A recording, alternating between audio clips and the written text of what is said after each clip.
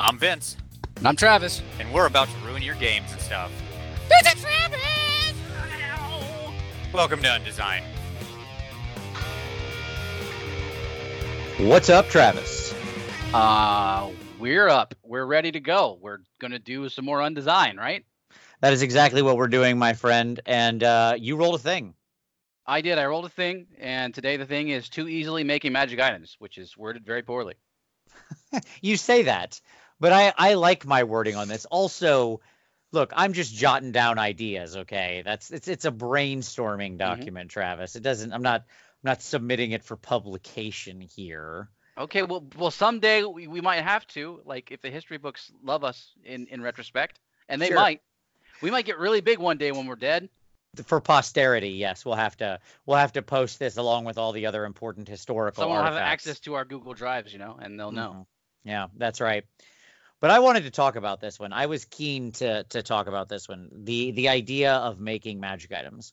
Yeah, So- that's definitely an important part of a lot of tabletop role playing games. Basically, anything that has to do with magic in any game has some magic item stuff, right? So Yeah, exactly. If there's magic in the world, and by the way, this could also be like future stuff.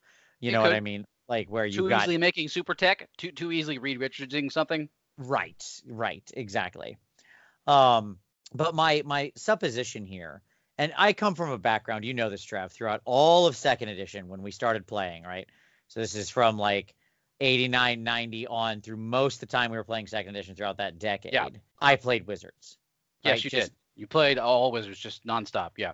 Wizard Wizard after after wizard after wizard wizard. after wizard, Wizzy Yep. Wiz. And I loved playing Wizards. I thought they were it was the coolest thing to me that you could have, phenomenal cosmic power, right? Like, who Mhm. wouldn't want this? Who wants to be a fighter? Now, ironically, my favorite character from that time period was one of the few non-wizards I played, which that might like a say fighter. something. Well, it was a Yeah. ranger. It was Jacques, right? Yeah, Uh, Chocolate Crew, sure. But that all being said, I think that there is something uniquely cool and amazing about magic items. And part of it is the way that magic items kind of get treated in the game. What I mean think by most of it is how they're treated in the game, isn't it? Because if you like, if you're just playing a video game and you get a longsword +1, that's meaningless. It has Yep. it just has no bearing on anything. You're just like, okay, I hit it +1 better. That is the only impact it makes. That's the only thing you think about. You know what I mean? There's there has zero impact on anything else. You're just like, okay, I'm +1 better. That's it. Absolutely. I think of the sort of wowification of magic items in games, right? Where it's just magic items are everywhere and there's like common, uncommon, rare, Yeah, and there's ultra rare, stepping stones mythic to rare, other super magic rare. items. It's Yeah. never like there's never anything. They're not special. Magic items are not special. No. Oh, this one They're makes not. my They're barely magic. It's barely magic. right. This one makes my electric damage 0.2% better against foes of the aquatic type. What? Is this good? What is this? Yeah. Like, it's Diablo as well. Like this, Diablo was classically this, right? Where there's just Yes. magic items everywhere you don't care about. Where they're almost like they're nothing more Endless than magic items that you don't care about in those kinds of games. The random loot games are certainly insane in that way. Yes. It's a sort of like, and what's happened there in those games is part of your character advancement capability and necessity, right? Your ability to actually complete quote unquote higher level or more difficult content has been outsourced, right? From you into an external object. Yeah. Right. And So the way that's handled though, the problem is it removes what makes magic interesting, right? Which is the story Yes. behind magic. yes. Which is the source of the magic. Where does the magic come from? Why is the magic? Why does this magic even exist? Who did it? Why and for what purpose? All of these important questions that bring texture to your item and your world itself. Whatever game you happen to be playing, whether it's a video game or a tabletop game or whatever, it's that story that gives you texture. Yeah, and I think it is okay to have some kind of distinction here because I don't mind the proliferation of some kind of minorly enchanted items within, any world. Like I don't think that destroys all of magic. Let me give you some simple examples, right? Back I remember a good buddy of ours was a fan of this book that had a bunch of just like a sort of uniquely enchanted items. a spoon that automatically flavors anything you dip it in to eat, right? That's fantastic. It's amazing. That's like one of the best magic items ever. A cork that fits any bottle. That's pretty good. I mean, that's handy. Okay. I don't mind if these things you kind of find these little odd, pseudo non-magic items. I even don't mind, there's the long running joke of if the GM describes that there's a pile of hay or straw in the room, go search that because there's a sword +1 in there. Yeah, there's right? always one there. And I don't even mind like PCs with a bunch of daggers +1 or swords +1 or whatever. Fine, whatever. But those are almost like so non-magical as to just be there, to just be like a sort of color and texture of the world. When I think of magic items, I don't think of that, right? You think of artifacts? No. I just think of things that are prayer beads, right? Or something like that. Like a sunblade, a frost brand. Yeah. Whatever. We don't need to get up into artifacts. I don't need to bring in the Eye of Vecna and the Deck of Many Things. Those are all off the charts. But I think of those magic items. Do you remember the second edition book, The Magister, that was just a book of interesting magic items from the Forgotten Realms and their entire history and oddities of how they worked, like a magic sword that will glow with a pale magenta glow that seems to pulse and vibrate slightly, with the vibration growing stronger if it's near undead. Though made of steel, or seemingly, it will float perfectly on water. Right? Mm-hmm. I'm like, whoa. It's awesome. Like it's straight out of a Tolkien book or something, It's really good. Yes, that's Sting, right? Beta and Biter, right? Like that's a magic item, So what I was pointing at with that, okay, is that back to the topic, too easily making magic items creates this kind of general blasé feeling about the whole situation. Okay, where those +1 magic swords are just everywhere and the +1 daggers are just everywhere and they're meaningless. They don't mean anything to the character. Right. Yeah. It's just another piece of equipment, right? Right. And so you want to allow, and this is something that I think D&D has really struggled with, specifically. Well, I think around 4th edition or something like that. I remember running a game and it was just like a part of the process for the PCs to regularly go through like their character and be like, okay, where do I need this magic item? What do I need on this area? How do I need to fill in this gap in my armor, my defenses, or whatever? Like which +1 item do I need here, this right now, to keep up with what level I am? You know what I mean? It was madness. And so they were just making magic items all the time, nonstop, and it was just I don't know. It lost the magic for me. 100%, and it's a fascinating history to run through here real quick. I remember in 2nd edition, the guidelines were basically like, there is no formal way to create, magic items outside of wasn't it something like the DM gets to decide or whatever? He was like, you decide, like you figure out like whether they have to go on a big trek to make a magic item or just throw something in a pot, start around. Exactly. Like I think potions and sort of alchemical things like this, like scrolls had a defined way to make them. The simple one-use magic items. Sure, if you're a wizard, you know how to take and write the spell you wrote down before onto a different piece of paper. Got it. Okay, but if you wanted like a Ring of Fire Elemental command, that's a bigger deal. Yes, exactly. I remember them describing making boots of spider climbing or something, and saying like, well, there's a couple different ways you could go about this. You could have them go on a quest and like kill some sort of legendary spider, and then they take some of its, physical parts, and that's what you use to make this magic item. And that's the kind of straightforward way, right? Here's another way. You could have it itself be almost a riddle and a challenge, in that, okay, to make boots of spider climbing, one of the ingredients is the voice of a spider. How do you get that, right? Yeah. Right? The voice of a spider. And I'm like, that's such a fascinating concept. And they were like, in this case, maybe you have to first enlarge the spider and then awaken the spider and then talk to the spider. Just like, whoa, okay, there's a lot of stuff. You have to breed a new breed of spider just to be able to talk to the damn thing. And then arachnophobia happens, and then John Goodman shows up and saves the day. We've all been there. If John Goodman shows up, that's a good sign, though. So 100%. It's fine with me. Yeah, absolutely. But so it was very esoteric is the point during that edition, right? Yeah. This was not a straight line, to say the least. There was certainly not a lot of guidance either. I imagine it was difficult for some DMs who weren't yet ready for that kind of thing to create interesting scenarios around it. So Yes. And then you move to third edition, and third edition was second edition running on a single mechanic, right? Like in looking back, as I did a few years ago and comparing the editions, it amazed me how almost exactly the same second and third are, even though we don't feel like it. We feel like it was a big change, but like so much stayed the same. It's just the underlying math calculations radically altered because everything moved to just like big. Just Yes. growth, just permanent growth. That was the deal. everything moved to an algorithm, right? In second, there was a lot of like weird standalone individual math or even non-math, like non-mathematically generated things, right? Just like the saving throw table was just somebody went through it and said, at this level, I think it should become 12, Yeah. right? Yeah, that sounds good. Sure. Whereas in third edition, everything had to have a formula, right? Everything had a formula, a mathematically crackable, understandable, grokkable formula. And magic items were no different. Great. You want to make a magic item? Okay. So you want a stat bonus? Well, Yeah. it's the bonus you're Exactly trying this to get. much and times exactly a these number. ingredients, whatever. Yep, exactly. Times this number times this, and it was this much gold and this much time, and blah blah blah blah blah. Yeah, and Okay. very little room to interpretation. Not a lot there for, not a lot of wiggle room without home ruling a lot. Exactly. And this is where this is where it all goes off the rails for me, right?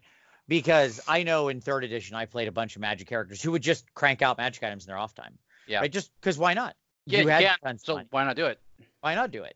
Why not suddenly get +6 to a bunch of stats? Seems pretty good to me, Sure, absolutely. I'll put +6 to my con on a belt. Okay, great. I had no other purpose for a belt as a wizard anyways, but I had a sure had a use for +6 con.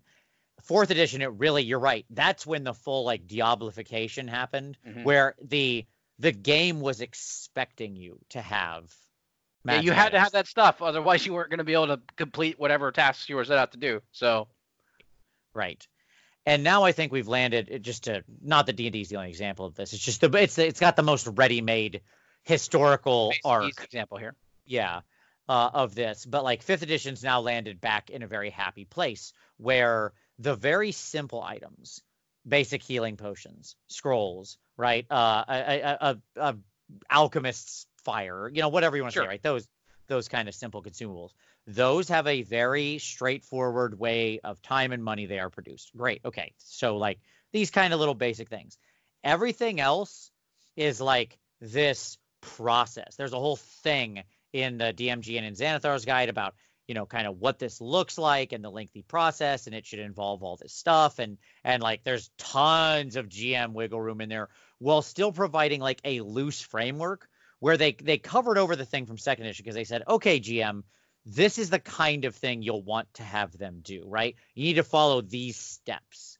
But here are some examples of what you could do to have the PC get in on that. Right. Here's the important framework. Now be creative. Now be creative within that framework. And I think that's such a magical combination. It's certainly admirable design. I like it. I think it's a good choice for sure. So too easily making magic items, right? Yes. What happens? Like, what happens when it's too easy to make magic items? What happens in a game? All right. So here is my hyperbolic, but I think not that far off. Sure. Throw it out there. Statement. Big sweeping statements. Sure. That's what we do, right? You make the world less fantastic and less fantasy.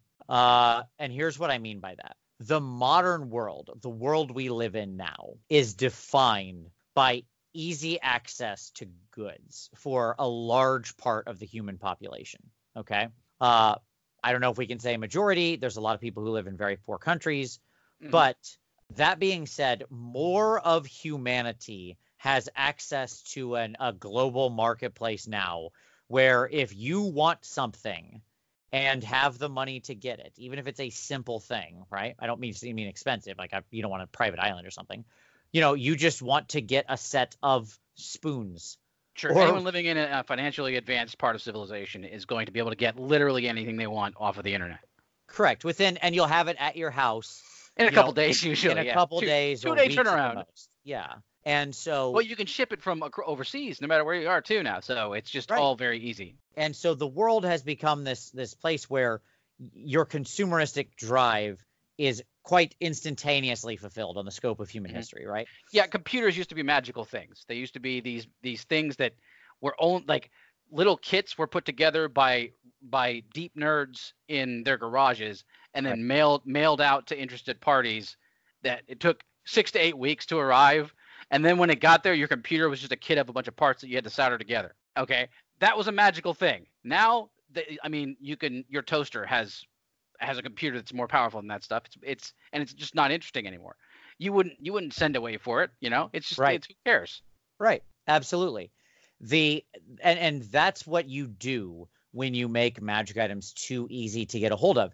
You turn them into a So is it always a bad thing? value consumer product. Okay, that's an interesting question, because you're saying, could you actually theme the world around that, right? Right. A world where magic items have become this consumeristic good that's disregarded as much as we disregard phones or anything else, Mhm. right? Yeah.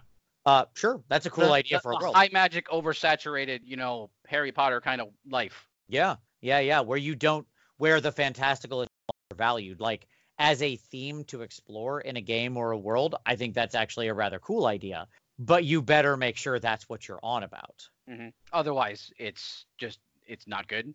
Yeah, because Fast my form. argument would be, if you're trying to play in anything that looks anywhere like traditional fantasy, as however we want to construe that, and we've had that discussion before, right?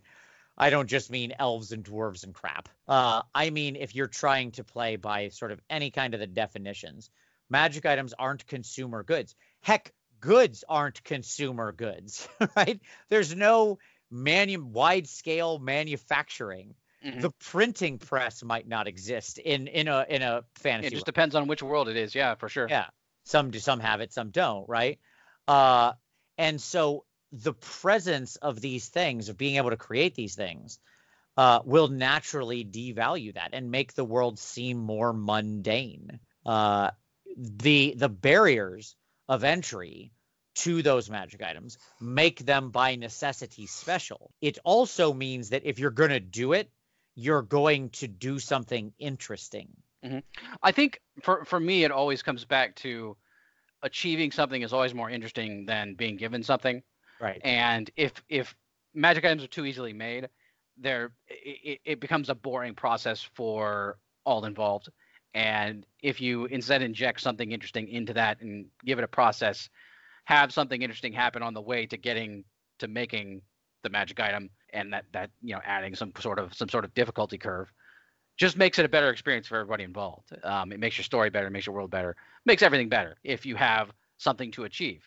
Because most of the time, that's the important part of being a game master, is giving the player something to achieve that they want to achieve, that's interesting to achieve, and in the end is fun to achieve, right? Yeah. Yeah. And it gives them some kind of goal to get to, while they're also doing the most interesting thing about role playing, which is actually doing the role playing. Yeah, 100%. I think of like the goat being put out in front of the T-Rex in the first Jurassic Park, right? Like, Yeah. it didn't just want to eat the thing, it wanted to go hunt the thing. I'm not sure that's actually true for T-Rexes. I think they're supposed to be omnivores or something, but Yeah. it doesn't matter. The concept is still there, right? Yeah. The earning of the thing makes it so intrinsically more valuable. And what I was trying to put a finger on there was, when I look back at like the magic items I made in 3rd edition, because they were so easily manufacturable, I wasn't making anything I remember at all. Not even a little. Not even one bit. Nothing. Mm-hmm. Not just because I made them so easily, but because then the default answer is just crank out the simple, most beneficial stuff, because you can do it fast, right? Whereas if it's going to be a quest, if it's going to be an effort, if it's going to be an achievement every time, well, then you will naturally make it more bespoke. You will want it to do and have more things and have more unique properties. I don't mean more powerful, right? I just mean unique differences. Yeah. Yes, to make it. This is my magic item that I've made, and it's very interesting because I made it in a specific way. Exactly, because it's that thing that I did and oftentimes it will become one of your signature things. Right? It's just like lightsaber colors in the Star Wars universe. It's interesting because they go through a process of making it, right? Right. And how that lightsaber comes out, whether it's purple or has jets of extra lightsabery stuff coming out the sides, or if it's two weapons or a double-ended weapon with different colors. It's interesting because they went through a process to get there, and there's a story behind it, even if you're only just seeing it and you don't know the story. Right, exactly. There's sort of there's always that hidden layer. And when I look at stuff, the magic items that I remember having are those ones that had personality. And I don't mean personality like they were intelligent. They talked. Yeah, no, not talking. That's a different subject, but also good. Yeah. Yeah. I mean personality like they had those little picadillos and interesting things, glows blue in the moonlight, or seems to sing or hum a gentle tune right to you whenever you're asleep. Just weird things like that, right? Will suddenly appear in your hand whenever it's needed most. Well, like an interesting point of this though is how much you have to kind of collaborate with your GM to get there though. Yes.